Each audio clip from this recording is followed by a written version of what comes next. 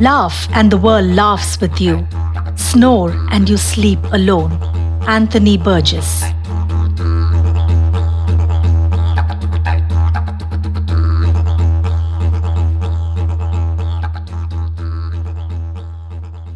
Hey everyone, this is Arun.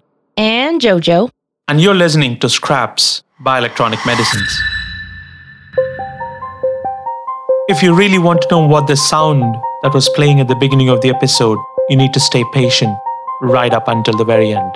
Before we get started, we want to let you know that you should head over to our Twitter and LinkedIn profiles, both for Arun and for myself, and then also check into the Scraps podcast profile. Go ahead and support us by liking us on your favorite podcast app if you haven't already done it. And trust me, my daughter did it, you should do it too. So Jojo, how are you doing? I'm doing okay. It's been crazy travel and work and travel and fun and work is fun. So it's been fun, but I feel like we've needed to work a little harder on keeping the podcast going. Well, yeah, you've really hit the road since April, haven't you? But I'm actually glad that both of us had a chance to meet face to face last month at one of the conferences in Minneapolis. And more importantly, before you hit the road again, I'm glad that we have some time to record this episode. So I know that it's normally you asking, what are we talking about today? But for a change, let me ask. What do you think we should talk about today, Jojo? Well, I think this whole season has been pretty special, and I don't want to interrupt that flow. It's been a fun journey, and after doing our fully narrative podcast on psychedelics, we got back to our sort of a hybrid version of what we've done in the past. Yeah, purely as an experiment. Well, that's what this is, science, right? We should experiment. And I think people seem to kind of like this approach, one where we mix discussion and narration and interviews. Yeah, do you have any favorite ones that people should check out? Any special recommendations from Jojo now? All of them. I love all my children equally. Spoken like a true mother. Don't tell my kids. I don't know that they would agree with that, but okay. I think one of my favorites has to be the patient pioneers. I think that there are so many instances where people get into this field of work and study and research for altruistic reasons. And so many people, especially the younger ones, don't get that firsthand experience with the patients themselves. So that's one of my favorites. How about you? Well, I personally love the episode 2 purely because the fact that a modality, and I think Imran Iba also mentioned it to a certain extent, where you actually have a non-invasive modality and the impact of an intermittent theta burst stimulation can actually be so profound. It strikes so many chords with me, both philosophically as well as scientifically. So for me, that one is an absolute favorite of mine. Look, I know you asked for one, but I'm also going to give you another one, which is the 5th episode titled The Killing. I think the type of soundscapes that we created for that episode is something that took me so much time, but it was the most fulfilling of any episode production that I've done this series.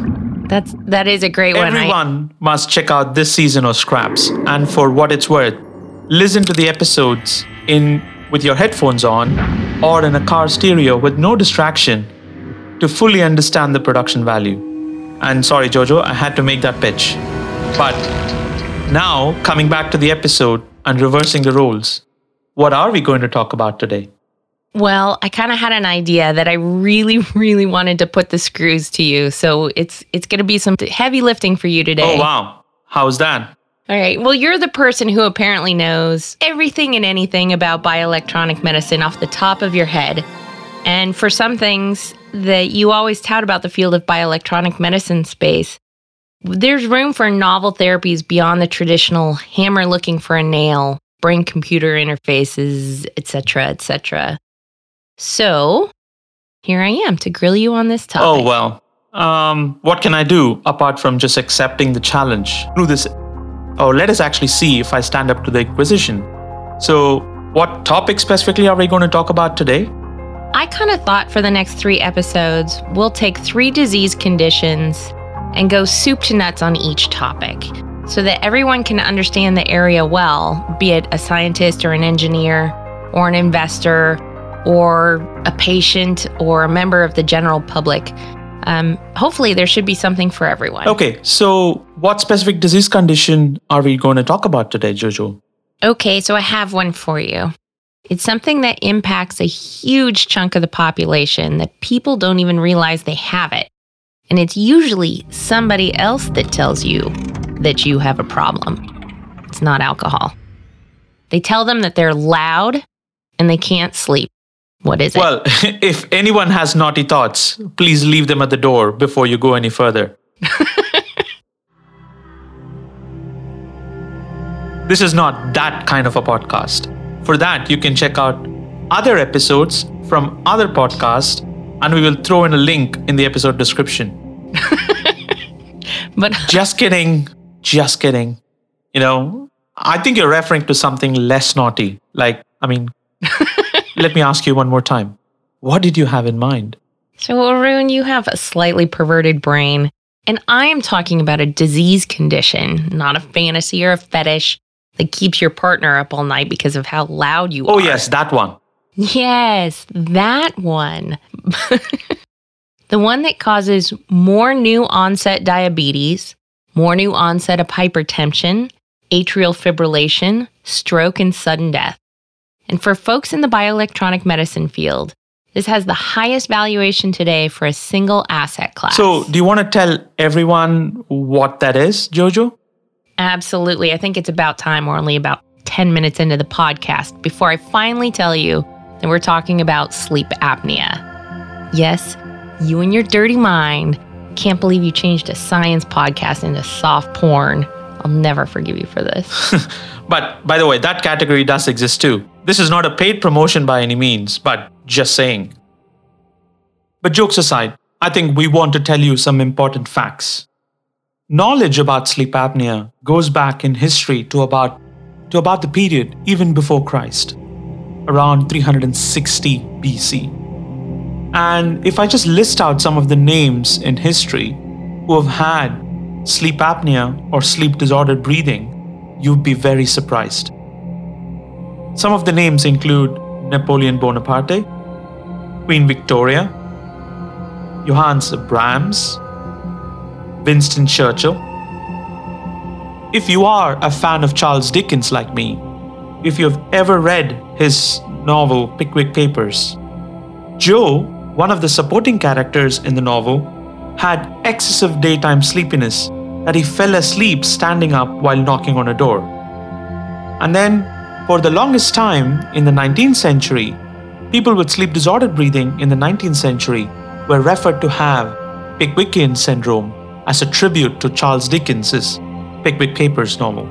I was startled by just how prevalent sleep apnea is. Globally, its prevalence is roughly 425 million of all adults between the ages of 30 and 69. So just to put that into context, that's roughly 5% of the entire world's adult population. Yeah, and what's worse than that is the fact that most patients don't even know that they have it. And so how do people know that they Well, have it? exactly as how you pointed out, Jojo. The partner who usually sleeps in the same room has a very disturbed sleep due to how loud and noisy the other partner's snore is. So as a result of this, initially this becomes a frustration when someone is woken up from sleep, and it changes to anger at not being able to sleep any further. And then to realize as the disease gets worse, where the awake partner with a disturbed sleep is seeing their partner lying down and having loud snores, extremely loud snores, snorts, and then suddenly their partner stops breathing. And this happens over and over again.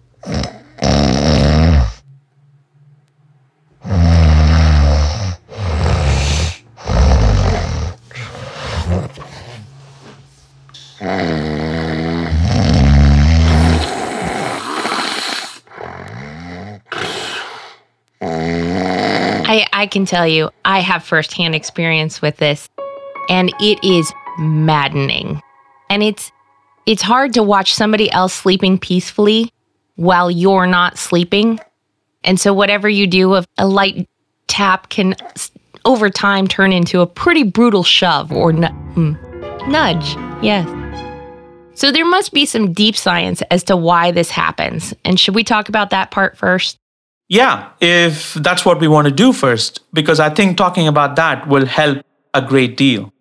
Yeah, I think it's important for people to understand why this condition can be such a huge burden. And there's more to it behind just angry, non-sleeping, and disturbed sleep for the sufferer. Well, they're both suffering, trust me. Okay, so think about how people breathe in a normal situation. They take a deep breath in and a breath out. Inspiration or inhalation is an active process, while exhalation is a passive process. Does that mean I'm passive aggressive? Is that what you're saying? No, that's not what I'm saying. So aside from you calling me passive aggressive, would you please explain this inhalation-exhalation process? When a person inhales air, they have to recruit many muscles. The muscles of the nose, the oral cavity, the palate, the back of the throat, all contract for the nasal and pharyngeal cavity to dilate to hold more air. When the skeletal muscles of the rib cage and the diaphragm have to contract in completely different directions to move. In fact, the ribs actually move out almost radially from the center, and the diaphragm contracts and it's pushed down. And as a result, what happens? This creates a suction-like effect in the chest, and that pulls air through the nose and the mouth.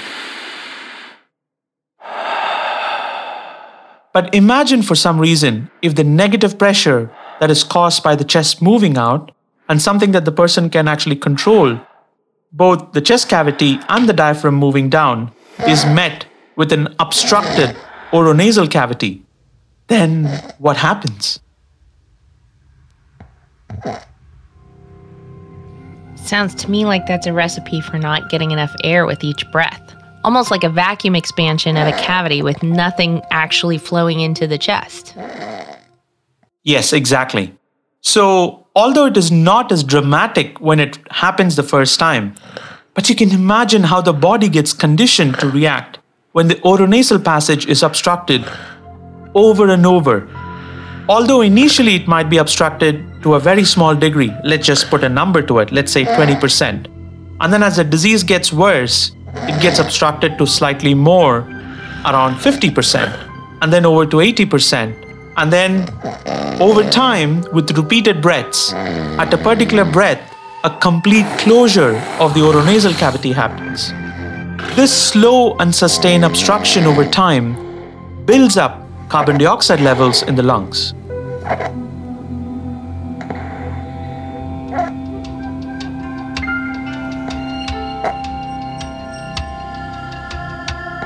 So is this why snoring gets worse over long periods of time, like days, weeks, and months? Or is this happening in one night session that you're talking about this repetition and things getting worse and devolving? So I'm talking about the evolution of the obstructed airway over many days to months and years. Initially, when it actually happens, it's always milder because nobody actually goes from a small obstruction or a snore to eventually to a very long and a loud snore. But it always happens a honk over time, and especially over months to years. So back to the buildup of the carbon dioxide, and that's because we take oxygen from the air and then exhale carbon dioxide. Exactly. So while this problem slowly starts building up over time, it starts off as one that actually initially blocks inhalation of air into the lungs. But what it's actually causing over time is a carbon dioxide buildup in the lungs. And what does that increased carbon dioxide do? Doesn't sound good. Well, carbon dioxide, interestingly, apart from causing global warming, especially outside the body and in the atmosphere, within the body, it's a very potent molecule that our body senses. So how does that work? For people who actually have studied physiology, or most of the medical students would actually really understand that carbon dioxide controls the acid-base balance in the body. And I will explain that a bit more. Our body has some remarkable structures, one in the periphery and one in the brain. And both of them sense carbon dioxide levels in the body.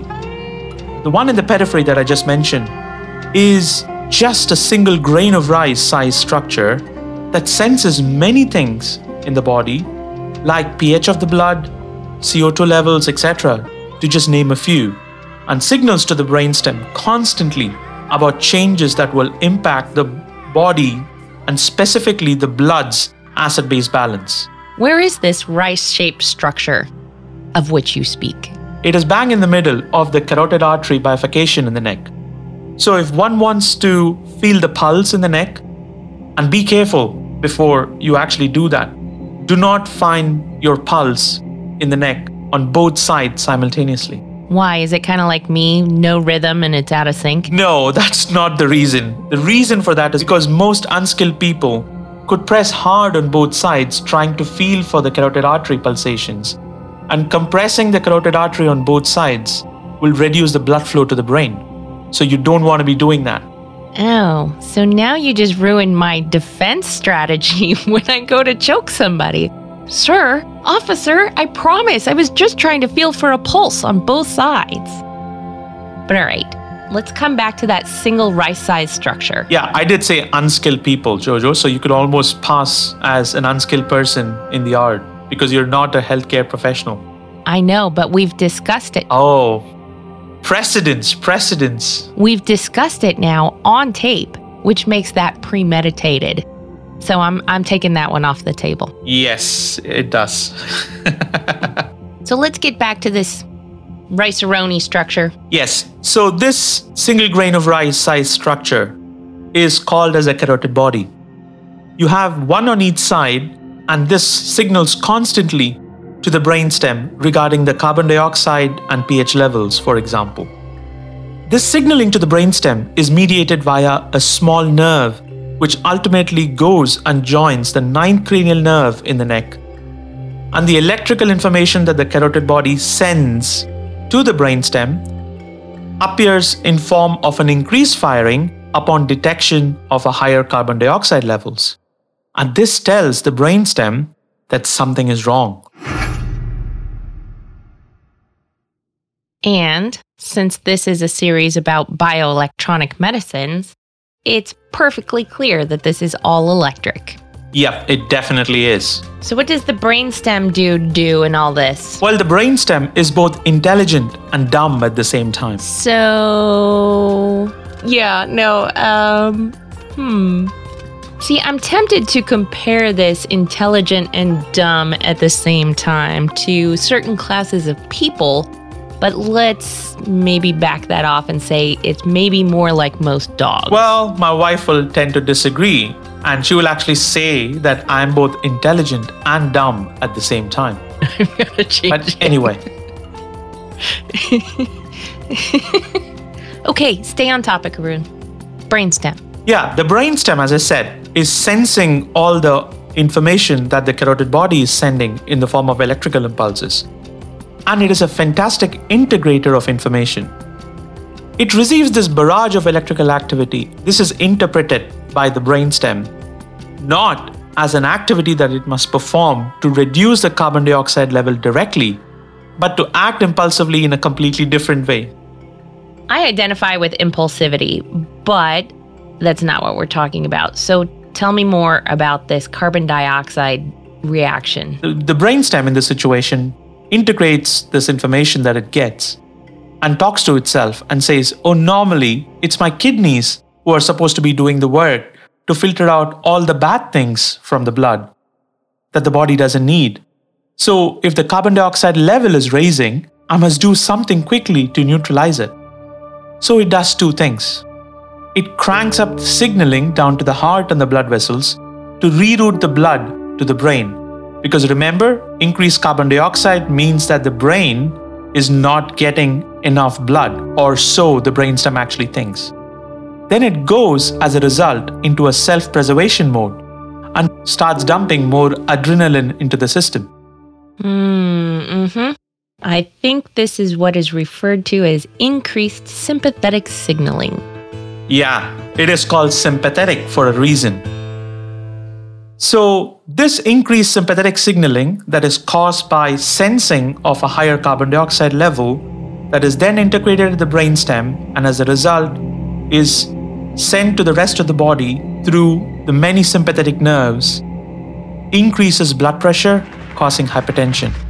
It also changes the way glucose or insulin acts on the various cells and potentially in the long term could cause diabetes. Whoa.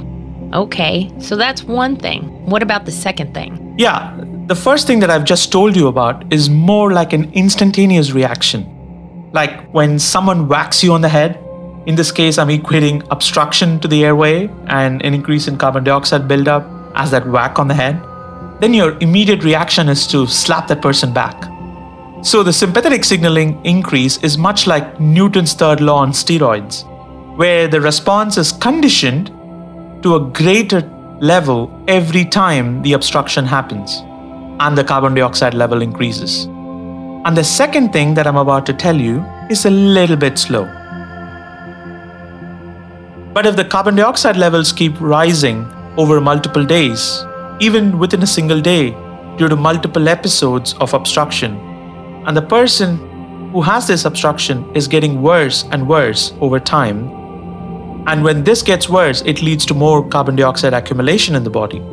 Yeah, I know it takes me a long time to not feel breathless when I run all 4 flights of stairs to my apartment when the phone's ringing. Yeah, exactly. The oxygen and the carbon dioxide balance and its equilibration happens very slowly. And this is where the kidneys get normally involved. But imagine if the obstruction happens with every breath. And this doesn't allow time for equilibration because the rate of breathing is much faster. And this increased CO2 levels as a result starts impacting the brainstem sensor over time. And this causes the brain to say, stop breathing. What? Really? Yeah, it's almost like a vicious cycle. The person literally stops breathing.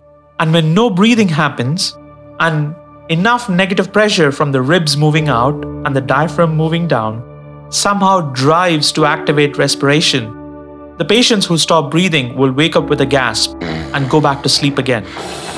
But over time and over years, when the obstruction gets worse, this drive to breathe from the brainstem is also impacted negatively. That's one of the reasons why patients can actually not breathe for a longer and longer time as the disease gets worse. So essentially, a loud snore is nothing but an obstructed airway, which, in some cases, can lead to further obstruction and cause cessation of breathing. And that's why it's called an apnea. And as it happens during sleep, it's called sleep apnea. And there are 2 kinds, obstructive and central sleep apnea. And today we'll only speak extensively of obstructive sleep apnea. The reason for that is because the total commercial opportunity is much bigger in obstructive sleep apnea than central sleep apnea. But having said that, it's not as if the impact of what the central sleep apnea causes in patients is any less. We're not going to completely ignore central sleep apnea either. We're just going to address it to a much smaller degree. Obstructive sleep apnea, as the name suggests, is due to a mechanical obstruction to the airflow. But central sleep apnea is caused by central respiratory activation gone awry. Remember just a few minutes ago, we said that the accumulation of carbon dioxide in the body creates a vicious cycle that leads brain and the brainstem to not send any signals down to the chest to activate breathing. This carbon dioxide accumulation leads to a shutdown of respiratory centers, and this precipitates more apnea in patients. That's what we said, right? But imagine if this buildup of CO2 in the brain is not due to a mechanical obstruction to the airway, but more due to the heart's inability to pump blood. as it frequently happens with heart failure. The heart cannot keep up with the demands of the body, sometimes even baseline demands. So in the most severe cases of heart failure, as it happens in elderly patients or patients who have severe heart failure due to other reasons, even under resting conditions, the buildup of CO2 leads to the brain shutting down breathing, and the way it actually happens was described by two physiologists, and the phenomenon is called as Cheyne-Stokes breathing. In patients with severe heart failure who experience this type of a phenomenon, the Cheyne-Stokes breathing, the airway is not obstructed, but the brainstem fires less and less to activate breathing. So the breathing starts off as normal, but keeps waning down breath after breath before completely stopping.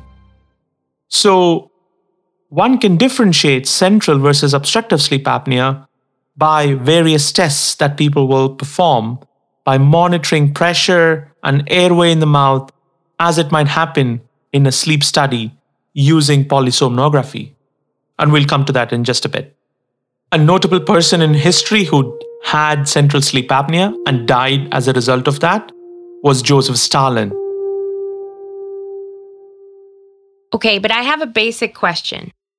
Why does it happen in sleep and not while a person is awake? Well, Jojo, think about it. When someone is awake, it is voluntary. So you can control the inspiration or the inhalation of air and the expiration or the exhalation of air. But when a person goes to sleep, they are fully under involuntary control and the muscles of the body go limp. So the chances of muscles prolapsing and causing an obstruction is higher. What we haven't mentioned yet is the reason for the obstruction of the airway that causes sleep apnea. Remember, I said that the patient muscles of the oronasal cavity has a lower muscle tone when asleep, so that the muscles of the upper airway can prolapse or fall back. The entire airway can just relax completely. The tongue only prolapses in a certain percentage of patients, and tongue, as a result of gravity, tends to collapse back into the airway at the back of the throat. But most patients, as we know today, are obese, might actually have a bigger neck size, and as a result of that, there is too much water in the interstitial space between their muscle. And as a result of that, due to gravity, the entire weight of the fluid in the neck can actually compress on the airway, and that can narrow the opening. So that is the reason when we talk about obstructive sleep apnea, the obstruction can come from either the tongue or from the other 20-odd muscle groups that forms part of the upper airway, which is part of the nasal and the oral cavity. Okay, so I have another question here. The old wives' tale is that snoring is caused by things like weight gain and your tongue sort of getting in the way of the back of your throat. How true is any of that? All of that is very true. So snoring is mostly nasal obstruction. And that's why most of the things when people actually have sinusitis, when they have other forms of inflammatory kind of disease, etc., of the nose and the nasal mucosa, actually the snoring gets really worse. Even compared to people who normally snore to a certain extent, their snoring increases in intensity when they actually have an infection. And the tongue prolapsing is actually part of what actually happens at the back of the throat. So therefore, remember, both the nose and the mouth is connected. So the air goes through both the nose and the mouth when people are sleeping, because most people, let's face it, tend to have their mouth open. They breathe both through their nose and the mouth, but ultimately both of them converge at the back of the throat. Mouth breathers. And that's where the obstruction happens, because when you're lying down, the tongue, every other part of the muscle in the upper airway is attached to each other, except for the tongue. And the tongue is the one that can actually prolapse freely because it is under the influence of gravity. So it is true that the tongue can actually prolapse. Yeah, it is an independent little bugger, isn't it? But then I've also heard and experienced that snoring can get worse if the sleeper is in a really deep sleep and or just exhausted at the end of a really long, tough day. Does exhaustion and deep sleep affect it too? Yes, both of them do affect. Let's take the first one. Exhaustion is you're much more under involuntary control. So therefore, you are completely asleep. And you might have heard of people saying sleep stages. So you might be in a really deep sleep, at which point of time your body is entirely limp. The muscles of the body is very loose.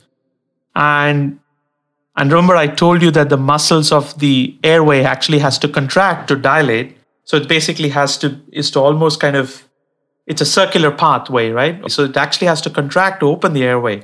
But everything is relaxed. You actually have a much smaller lumen, as they call it, for the air to pass through.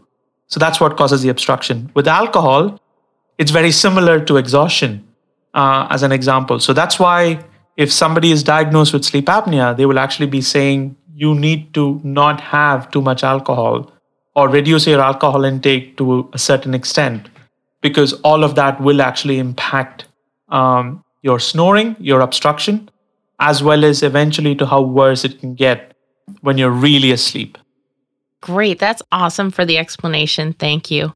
And as we normally do, we rely on more than just Arun's skillful scientific explanations. So we're going to include an excerpt here from a lecture that Dr. Kingman Stroll, he's one of the preeminent sleep physicians in the U.S., as he describes a patient's sleep apnea with a video running in the background.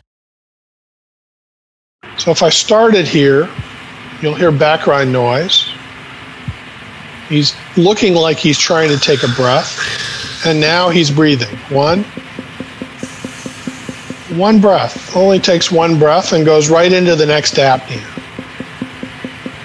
Now, while it looks like he's trying to breathe, he's making efforts against a closed airway. His mouth is kind of working hard, but there is no airflow. And these efforts get larger until he breaks it with a resuscitative snore, 1, 2, and then obstructed breath. He actually stops breathing here for a minute or for a few seconds, and then starts up again. And this particular cycle of obstructive apneas, rescue breaths and snorts, and re-entering into another apnea is the hallmark of obstructive sleep apnea and sleep apnea syndrome.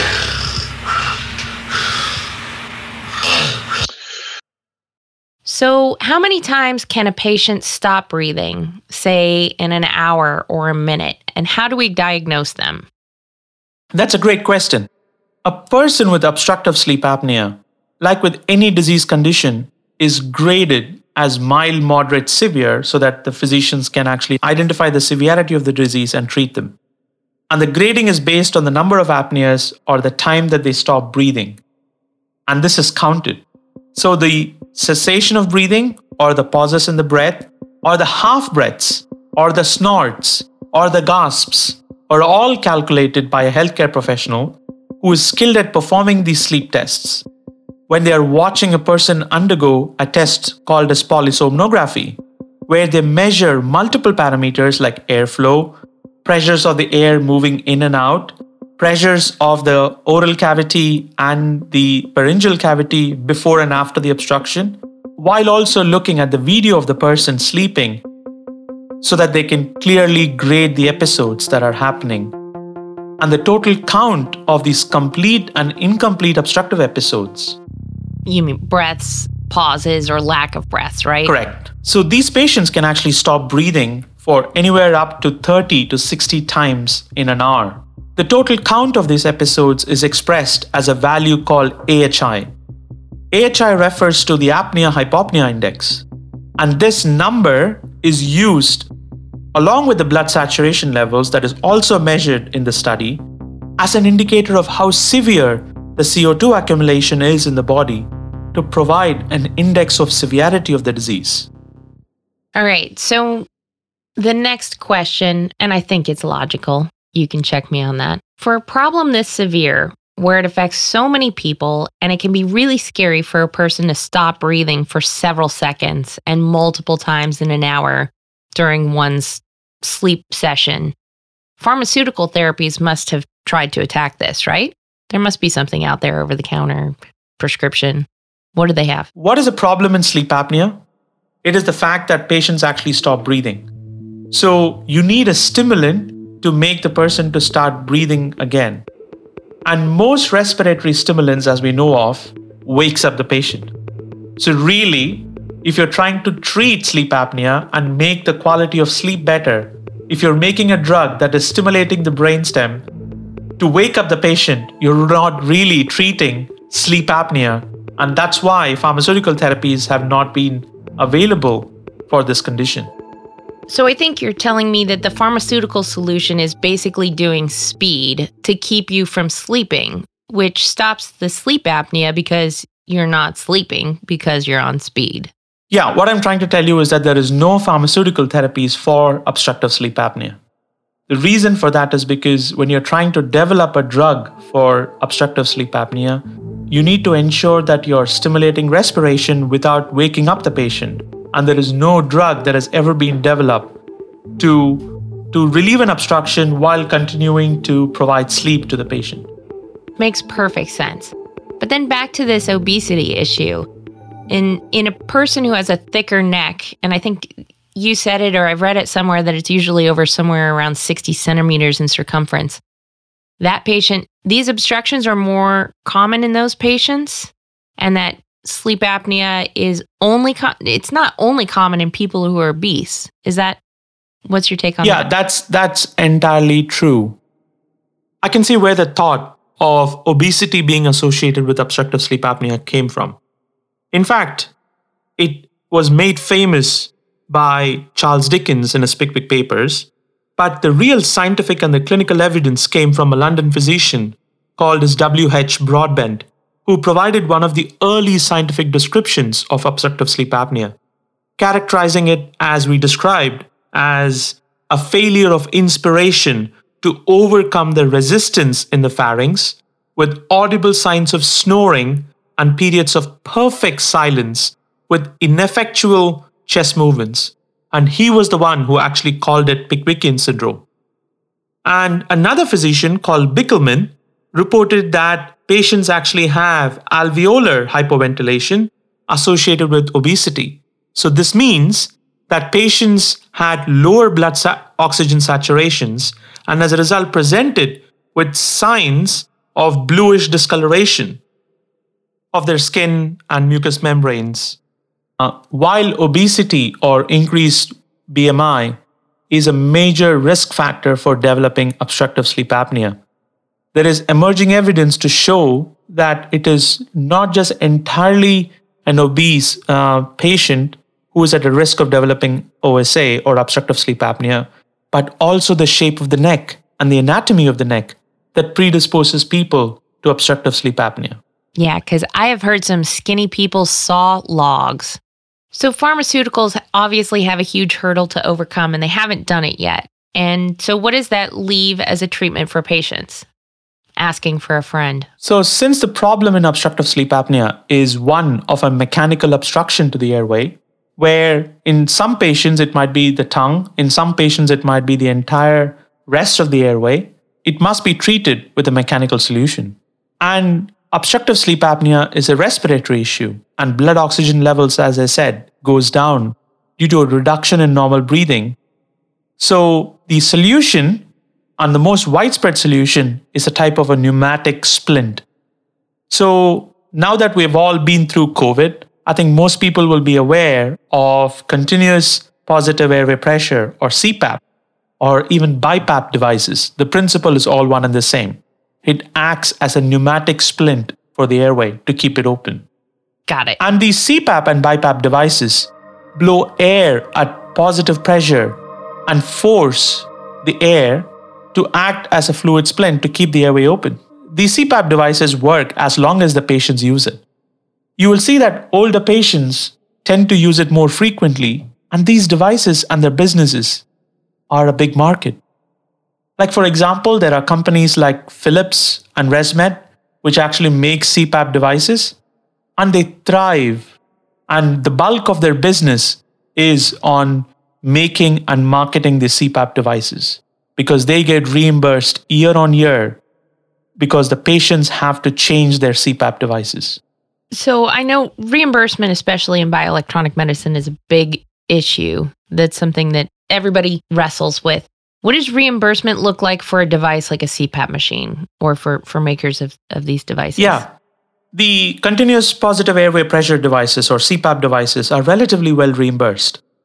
They are, in fact, the first-line treatments for obstructive sleep apnea.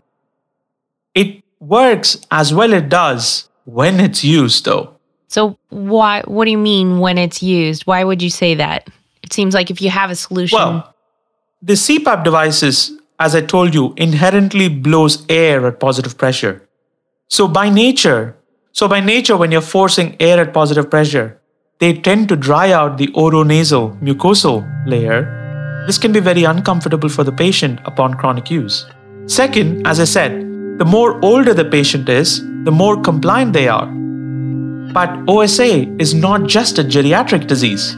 It is seen more in the younger population, more in more fitter population, especially, as far as I know, a remarkable number of NFL athletes, as an example, have obstructive sleep apnea. So if you have someone who travels a lot or is of a younger age group, who is much more mobile, who doesn't have a good sleeping pattern, having a device that has to be plugged in all the time through the night, and you got to be connected to the device through these tubes that come to your nose, and having a positive air being pushed into your nose and your mouth can all be a bit problematic. So patients tend to use it less and less. So the average compliance rate for CPAP is between 40 and 60%. And I'm not coming up with this number. This is from a review that was commissioned by the American Association of Sleep Medicine. And the numbers that is found in the US is also very similar to what is found in the other countries. That actually, I've done some other research in this area, and that 40 to 60% actually sounds high. And here's kind of one of the tricky things that I know that they looked at to determine compliance for CPAP users is they get the machine and they maybe turn it on, maybe use it a couple of times. But the indicator for how often they're using it is actually how frequently they reorder the cleaning product that are also reimbursed for the machines and the tubing and all of that. Have you heard anything about that part? I mean, that's a pretty good use. It's like if you're not cleaning your machine, it's because you're not using it. Yeah, that is very true. That is absolutely true. And the reason for that is because when you're blowing air, the air actually condenses in the tubing, so which means you get mold and you need to clean the tubing or change the tubing, etc. But remember that these CPAP devices... Yeah, so you stop snoring, but you get an infection. Yeah, and airway infections are not usually that great, and you don't feel that well if you do have them. Which probably leads to more snoring, right? Yes. So I think for coming to reimbursement, the point that you raised before, I think the guideline for reimbursement in the US, at least, and US and Europe, is the fact that patients will actually have to use the CPAP device for at least 4 hours at the bare minimum for them to be provided with the next CPAP device. Because these CPAP devices tend to have a monitor for everyday use and for how long they are being used on a given night. So this provides the information for the payer to actually monitor how much these... Welcome to the 21st century. Yeah, and this provides the information back to the payer for how much these devices are being used, and if they're used any less, these devices will not be provided or reimbursed for by the insurance company. And I'm guessing we have a third factorial in compliance of use, and that would be the sleep partner, if there is one. Because my understanding is that these machines can be a little bit loud, not just for the sleeper, but for the partner too. Yeah, is that true? That's very true.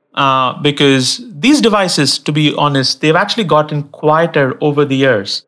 But it is still generating a certain amount of decibel noise. And when you're sleeping, and if you're very disturbed by the tick of the clock or some other sounds around you, just having a CPAP device in the constant hum is going to be a problem, specifically for the partner. So that is also another reason why partners of patients with sleep apnea might actually tend to sleep in a different room purely because they don't want to affect the sleep quality for the person, but also the partner wants to remove themselves from the same room while they're asleep. So it makes for not so great marital relationship. Not to mention that the Darth Vader mask and the breathing and hum of the machine isn't exactly sexy. So as a hypothetical, again, asking for a friend, what does a patient journey look like? Let's say we've established through a sleep partner that a sleeper has possibly OSA or sleep apnea in general. How do you go about diagnosing it? What's the process? Usually when a person is actually referred to a physician, the physician will usually check for what is referred to in the field as a stop-bang criteria. So stop refers to snores. The patient will be tired as a result of not sleeping well. O stands for observed apneas, most commonly by a partner or via a study. P stands for pressure, which in this case refers to hypertension. And that's the stop. And in the bang, it refers to B for BMI greater than 35. You do an assessment of the age, whether it's a pediatric population or an adult population, and what the age of the patient really is. N refers to the size of the neck, and G refers to the gender. Each specific letter of the acronym has an associated risk with it. So based on this, a score is assigned. And if it's a case of a mechanical obstruction in a pediatric population, like, say, an enlarged tonsils, which usually is a cause for obstructive sleep apnea in children, they would perform a tonsillectomy. And in those children, this procedure will usually take care of relieving the obstructive sleep apnea symptoms. But in the case of an adult population, after examining and ensuring that the person is snoring, is tired the next morning, has a certain degree of reduction in cognitive function the next morning, has observed apneas by the partner, potentially has hypertension, also is obese, and has a thicker neck, and potentially is of a male gender, they will usually prescribe CPAP, as we just discussed, as the first line of therapy. After CPAP, and patients will usually be monitored for compliance to CPAP, which we did discuss, is anywhere between 40 to 60% at best. If the patient is not compliant on CPAP, they actually have two options, most commonly. The first one is surgery, and this is usually only done in a very small subgroup of patients by ENT surgeons who will usually go ahead and change the shape of the palate. Remember, I told you that in some patients it could be an anatomical kind of obstruction because of how narrow the oral cavity could actually be. They actually perform a very invasive and also what seems like a very painful procedure when I say the name. They actually perform a procedure called as HPP, which is referred to as hypopharyngeal ovuloplasty. So they basically literally split your palate into half and then they restitch it to make the lumen of the cavity bigger than what it was before. So as you can imagine, that is a very invasive and also something that is not done widely. The next option is usually another non-invasive modality, which is referred to as a dental or a denture devices. Patients will usually have a submandibular device, and that is usually provided to patients, much like how a denture device is actually worn. And this, again, is very painful because it literally can be adjusted with screws to push the lower jaw out so that the obstruction is actually very less. While I did tell you about CPAP devices that the compliance rate is around 40 to 60% at best, but in patients who actually comply, the efficacy can be as high as up to 95 to 100%. But with submandibular devices, it is a device that you actually get fixed by a doctor and you probably have to put that in before you go to sleep. All the patients are compliant because they are wearing it for the whole night. But the efficacy of it is almost close to 50%. So really, it's a toss of a coin. So what I'm trying to tell you as a result of that is if you get diagnosed with sleep apnea and if you don't use CPAP well, then you have a big problem.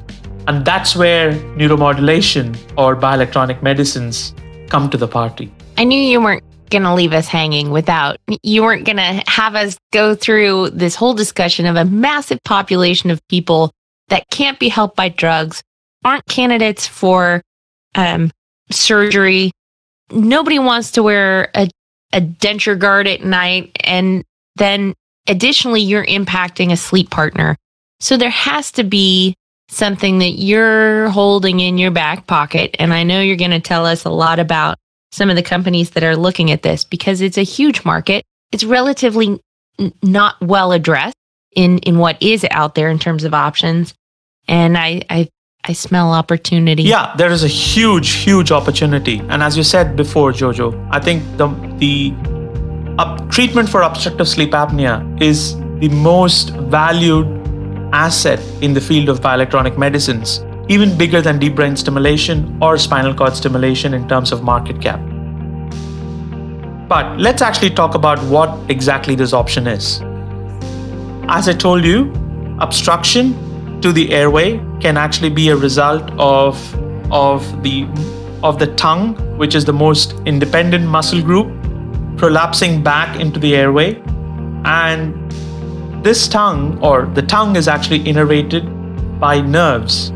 And this is what helps you to move your tongue when you speak, when you eat, etc. So therefore, stimulating the nerve to the tongue can actually be very beneficial in moving the tongue out of the way such that air can enter and the symptoms of obstructive sleep apnea can be reduced. So that's what the hypoglossal nerve stimulation companies do. Is that the only nerve target for a bioelectronic medicine approach to OSA? The answer is, at this point of time, they are the ones that are commercially approved. In fact, there is one device that is commercially approved, but the upper airway, which is a combination of the oropharyngeal cavity or the nasopharyngeal cavity, which includes the nose as well as to the back of the throat as well as the pharynx, the lower throat, is composed of 20 different muscle groups on either side. So there are great many nerve target options that could be available, because hypoglossal nerve stimulation only impacts 15% of the population. So let's actually take 100 patients. You have 100 patients who are diagnosed with obstructive sleep apnea. So 40% are compliant with CPAP device. 60% or 60 patients out of 100 are not compliant with CPAP device. So they're looking for new options. Hypoglossal nerve stimulation, at least the one that is approved back in 2014 by a company called as Inspire Medical Systems, that stimulates the hypoglossal nerve. And this only treats, according to the pivotal trial, 15% of the 60 patients, so which is approximately 9 out of the 60 patients. The reason for that is because the Inspire Medical Systems device only stimulates on one side. Because when they developed the system, the FDA was very cognizant that you have two nerves, one on each side, that is innervating the tongue. And the tongue doesn't just contract, it also kind of moves in every other direction.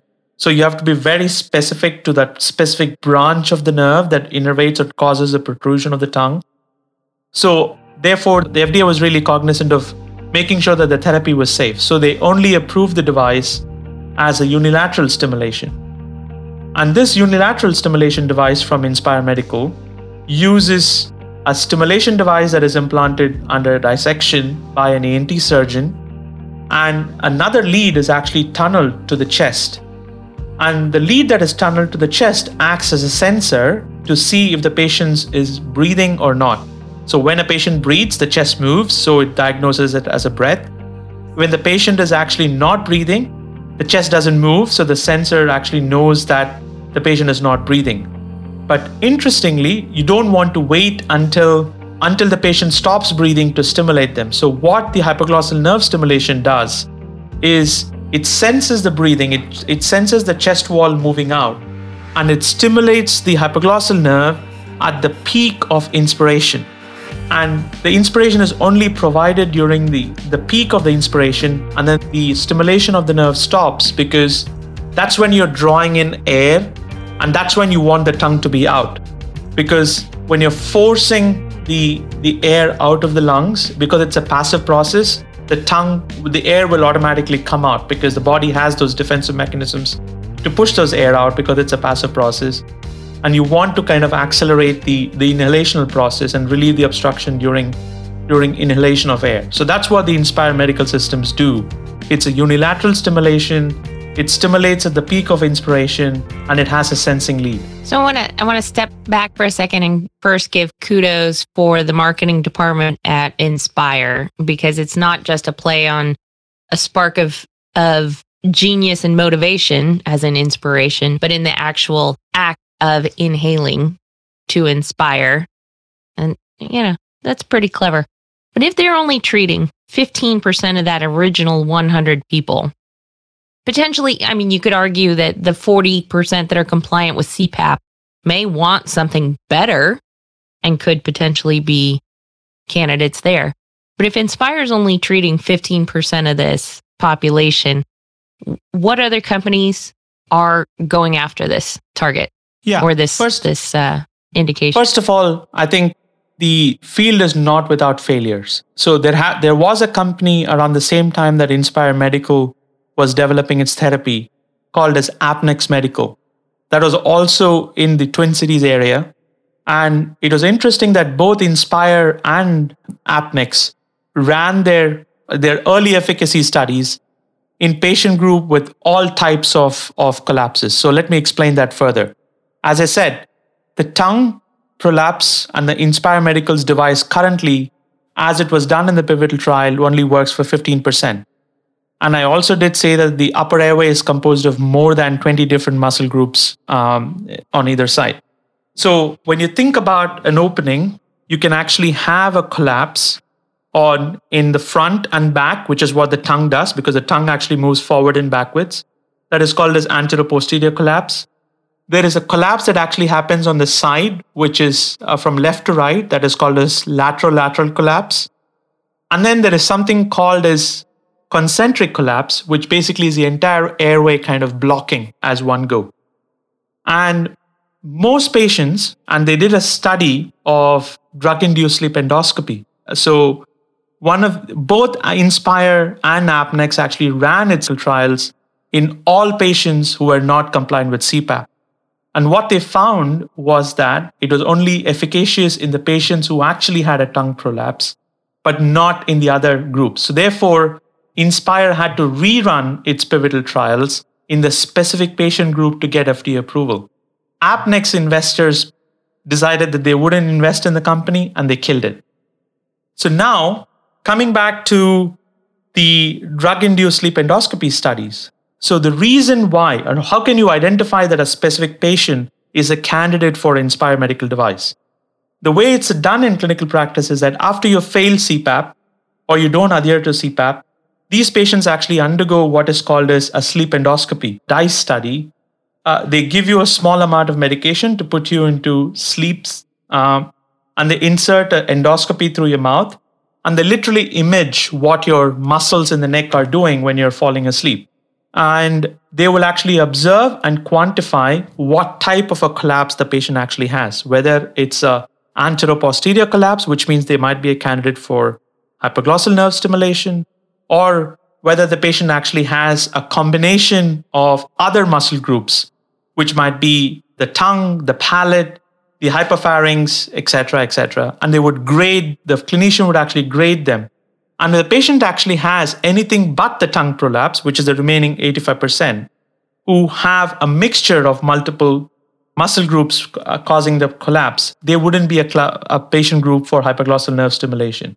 So therefore, Inspire device currently requires patients to undergo a DICE study to present themselves as candidates for the implant, which means it adds another layer of reimbursement hurdle, which means the payers will actually have to shell out another testing before the patients can actually get an Inspire implant. So that was the big hindrance in the early days of Inspire Medical's commercialization. And also there was an issue with the CMS coding, etc. So it's taken a while for them to actually ramp up their commercialization efforts and get to the stage where they are at this point of time. So that raises a very interesting point and the opportunity as you were alluding to.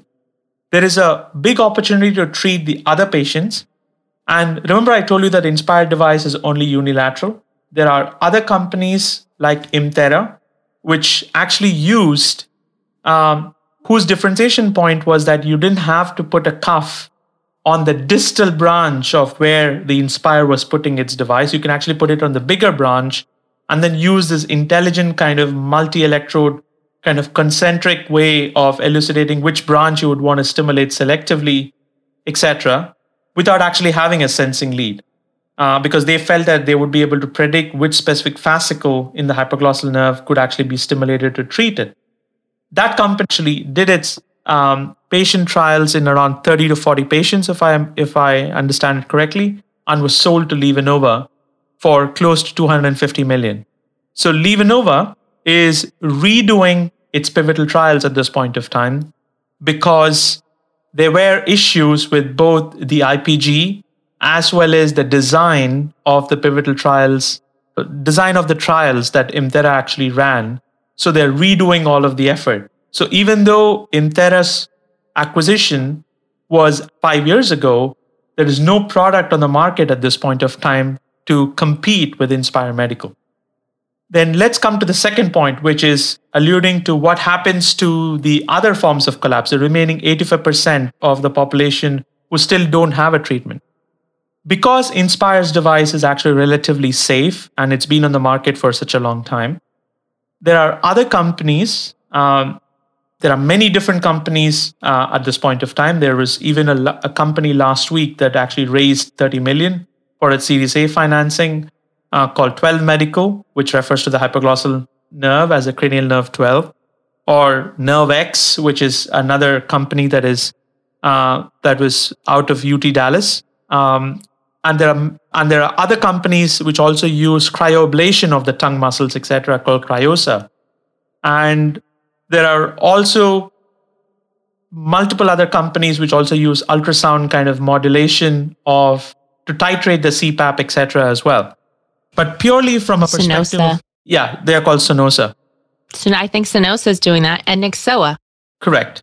So Nyxoah is actually going after the 85% population that the Inspire, according to its pivotal trial, was not able to treat by stimulating the hypoglossal nerve on both sides. So, and the reason for that is because they believe that instead of having a very invasive surgery to dissect out the nerve and then putting a lead in the chest and putting a hockey puck size IPG similar to what Inspire is doing, can they actually make the invasiveness of the implant to be smaller? So a small incision in the chin to implant the cuff with no battery, nothing, and everything is powered from outside. So the patient in the case, or the product in the case of Nyxoah, is a small implant which is wirelessly powered from outside using a little kind of adhesive strip and a little kind of pouch that sticks to the chin. And that would actually stimulate the device. And that particular stimulator or the external actuator of the cuff, the external actuator of the device can actually be recharged during the day. So that's the treatment that they're going after. And based on some early studies that they have put out, not published, but put out, they've actually shown, apparently, or at least the claim is that they are efficacious in other patient groups or patients with concentric collapse, which is very different from the Inspire's anteroposterior collapse, widening the market group. So this is a reason why they actually, even after the early 20 patient study that they did, called as a Better Sleep study, they went and IPO'd, and the value of the company, despite just around 60 million of investment into the company, has actually reached 800 million in the IPO. All based purely on Inspire's success and them trying to push the boundaries on stimulating the hypoglossal nerve bilaterally and hoping that the tongue would move out of the way, and because everything is attached, it would actually move some of the muscles out. but the jury is still out. It still remains to be seen whether they will be successful in the pivotal studies or not. The studies that I quoted that they have actually claimed that is not yet published was all done in Australia and New Zealand. And it all has to be peer reviewed. And well, I was going to go into, this all sounds like really good news for snorers and their long-suffering sleep partners. And it sounds like if Inspire's valuation is in the multiple billions of dollars range, and you've got other companies like Sonosa using ultrasound, and Nyxoah and NerveX, this is a massive market size. I think because of the problems that are caused by lack of sleep, both for the sufferer and the sleep partner, for the comorbidities that we've covered here. What do you see as being a potential cap on this market, or where can they all survive? Can they all thrive? They can all survive capturing a subset of the market, targeting the same nerve across the various population. So Inspire will continue to target its 15%. Its device will continue to be used for a wider population. The reason for that is because FDA, even though the pivotal trial was done in a narrow population, because the device was safe, FDA granted them a wider label because there was no treatment available. That market or that device numbers that was implanted in the non-anteroposterior collapse, if Nyxoah is successful, will probably disappear because Nyxoah will capture that share of the market. There is an even kind of greater problem. Remember, I told you that the hypoglossal nerve stimulation purely acts to relieve the obstruction and makes the patient breathe. But there is another aspect of adaptation, a vicious adaptation the brainstem is actually performing, which is driving the patients to completely stop breathing. That is something, if there was a nerve target that would act to relieve the obstruction and also to provide that additional drive to breathe without waking up the patient using neurostimulation, that would be a great therapy. And there is no potentially new information or clinical trials on that area at this point of time. But that would be a huge opportunity. It sounds like, not to be punny, but it does sound like an inspirational space to be working in, and huge opportunities for bioelectronic medicine. And I think there's one of the worst things in the world is poor sleep, because it does affect everything else in your life. And there's a reason that militaries all around the world look at sleep manipulation as a form of questioning. That's a tactic that they use to get people to talk. So that's how powerful it is. And I'm glad to see so much focus and attention being placed on OSA, and hopefully it's coming to a theater near me very, very quickly. But I want to say one more thing about the type of patients who are actually being treated or who were treated both in the pivotal trials by both Inspire as well as by Nyxoah.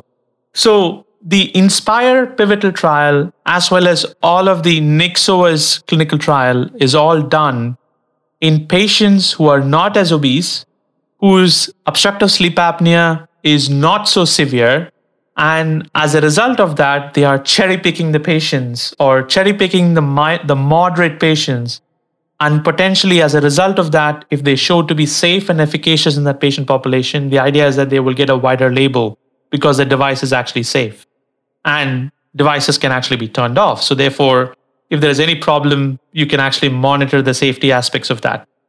That's the biggest pitfall of this area. And most of the market evaluations or market valuations at this point of time and the market cap valuations are all based on the fact, completely ignoring the fact that the existing devices only capture a selective subset within the eligible population, not just in terms of the collapses, but also in terms of severity of the disease. And that's a huge pitfall that very few people are actually talking about.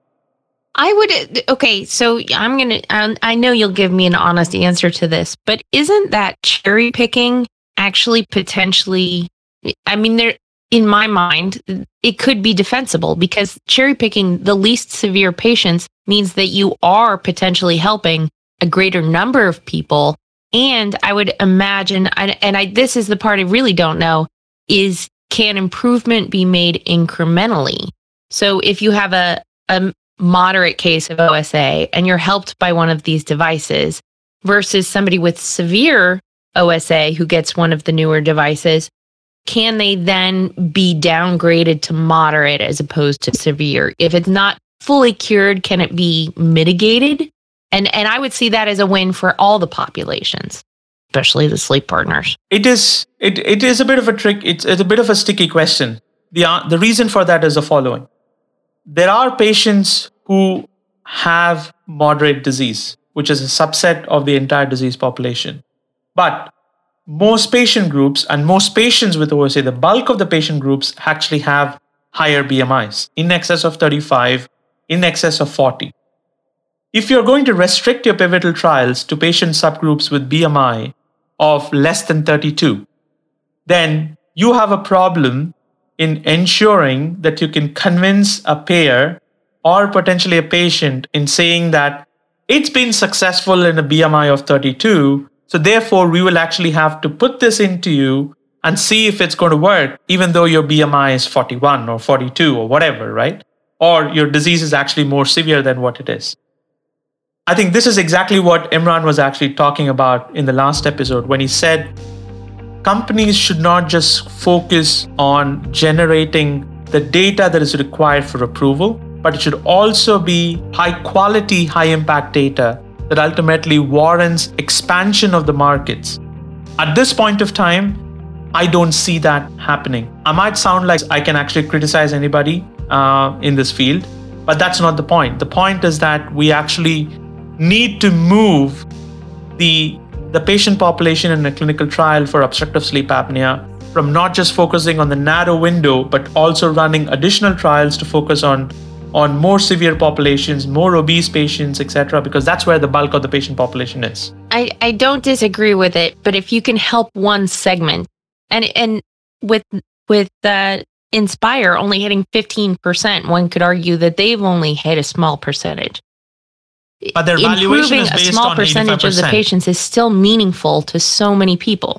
Absolutely. Then their valuation should be entirely based on what they can actually impact. Yeah. It is basically 15% of the eligible population, but their valuation of 6.5 billion cap is based on 100% of all eligible patients that they can treat.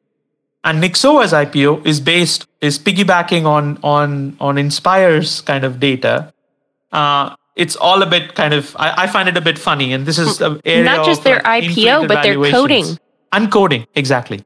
Yeah, and it's not just the IPO valuation, it's the coding and the reimbursement pathways. Correct. Inspire really did lay the groundwork for a lot of these other companies to follow on. Correct. So not just the dollar amounts, but hey, more power to them. The more people that get a better night's sleep, maybe the less road rage, the less, poorly written emails, the less cranky people in the world. I'm all for it. So that was the gist on obstructive sleep apnea. But if you want to understand a bit more, as we promised initially at the beginning of the episode about central sleep apnea, I just want to take you back to the thinking that when the carbon dioxide level accumulates in a normal person's blood, the brainstem activates the breathing through firing nerve impulses in a nerve that innervates the diaphragm called as phrenic nerve. And this protective cycle goes awry in a patient with central sleep apnea.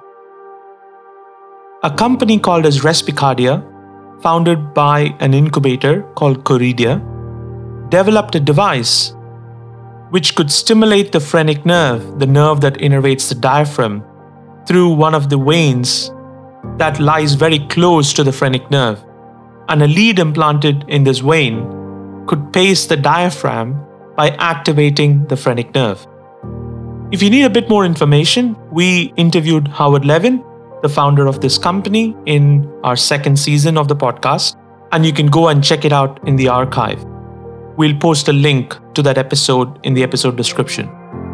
Respicardia, the company that developed a treatment for central sleep apnea targeting the phrenic nerve, completed its pivotal trial and was acquired by Zoll Medical for an undisclosed amount. This device is now FDA approved. So now we are going to leave you with something fun. after an episode full of information, amazing amount of facts, and also information pertaining to emerging treatments of both central and obstructive sleep apnea.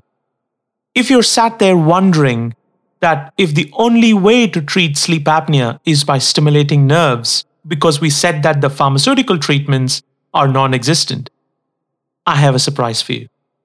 I want to take you back to that sound of an instrument that started this episode. This instrument is the oldest wind instrument ever known to man. It's called didgeridoo. And it was identified by the Aboriginal people of Australia, and we have them to thank. The Aboriginal people of Australia observed that the eucalyptus plants, when attacked by termites, was made hollow in its core, and this left a central cavity. Sometimes these central cavities would actually be blocked, so they would cut parts of the plant, which ended up giving a long tube, and use fire to drive out any remaining termites, and played music with them. What is remarkable is the manner in which you played the instrument with a wide bore is by practicing a pattern of breathing called a circular breathing. And guess what? This type of breathing exercises your airway muscles, and just like how lifting dumbbells in the gym causes someone to be ripped, it ensures that the upper airway muscles are toned as a result of learning circular breathing and to play the didgeridoo. So some people, even today, learn to play the didgeridoo, and it has been shown that playing didgeridoo reduces the severity of sleep apnea. Making these instruments, however, at scale and learning to play them would mean destroying nature or messing with nature to create these instruments. So nerve stimulation remains a viable option for ones who do not have the time to learn to play didgeridoo. We leave you with the sound of the didgeridoo and how the overtones and the undertones can be modulated with various patterns of breathing.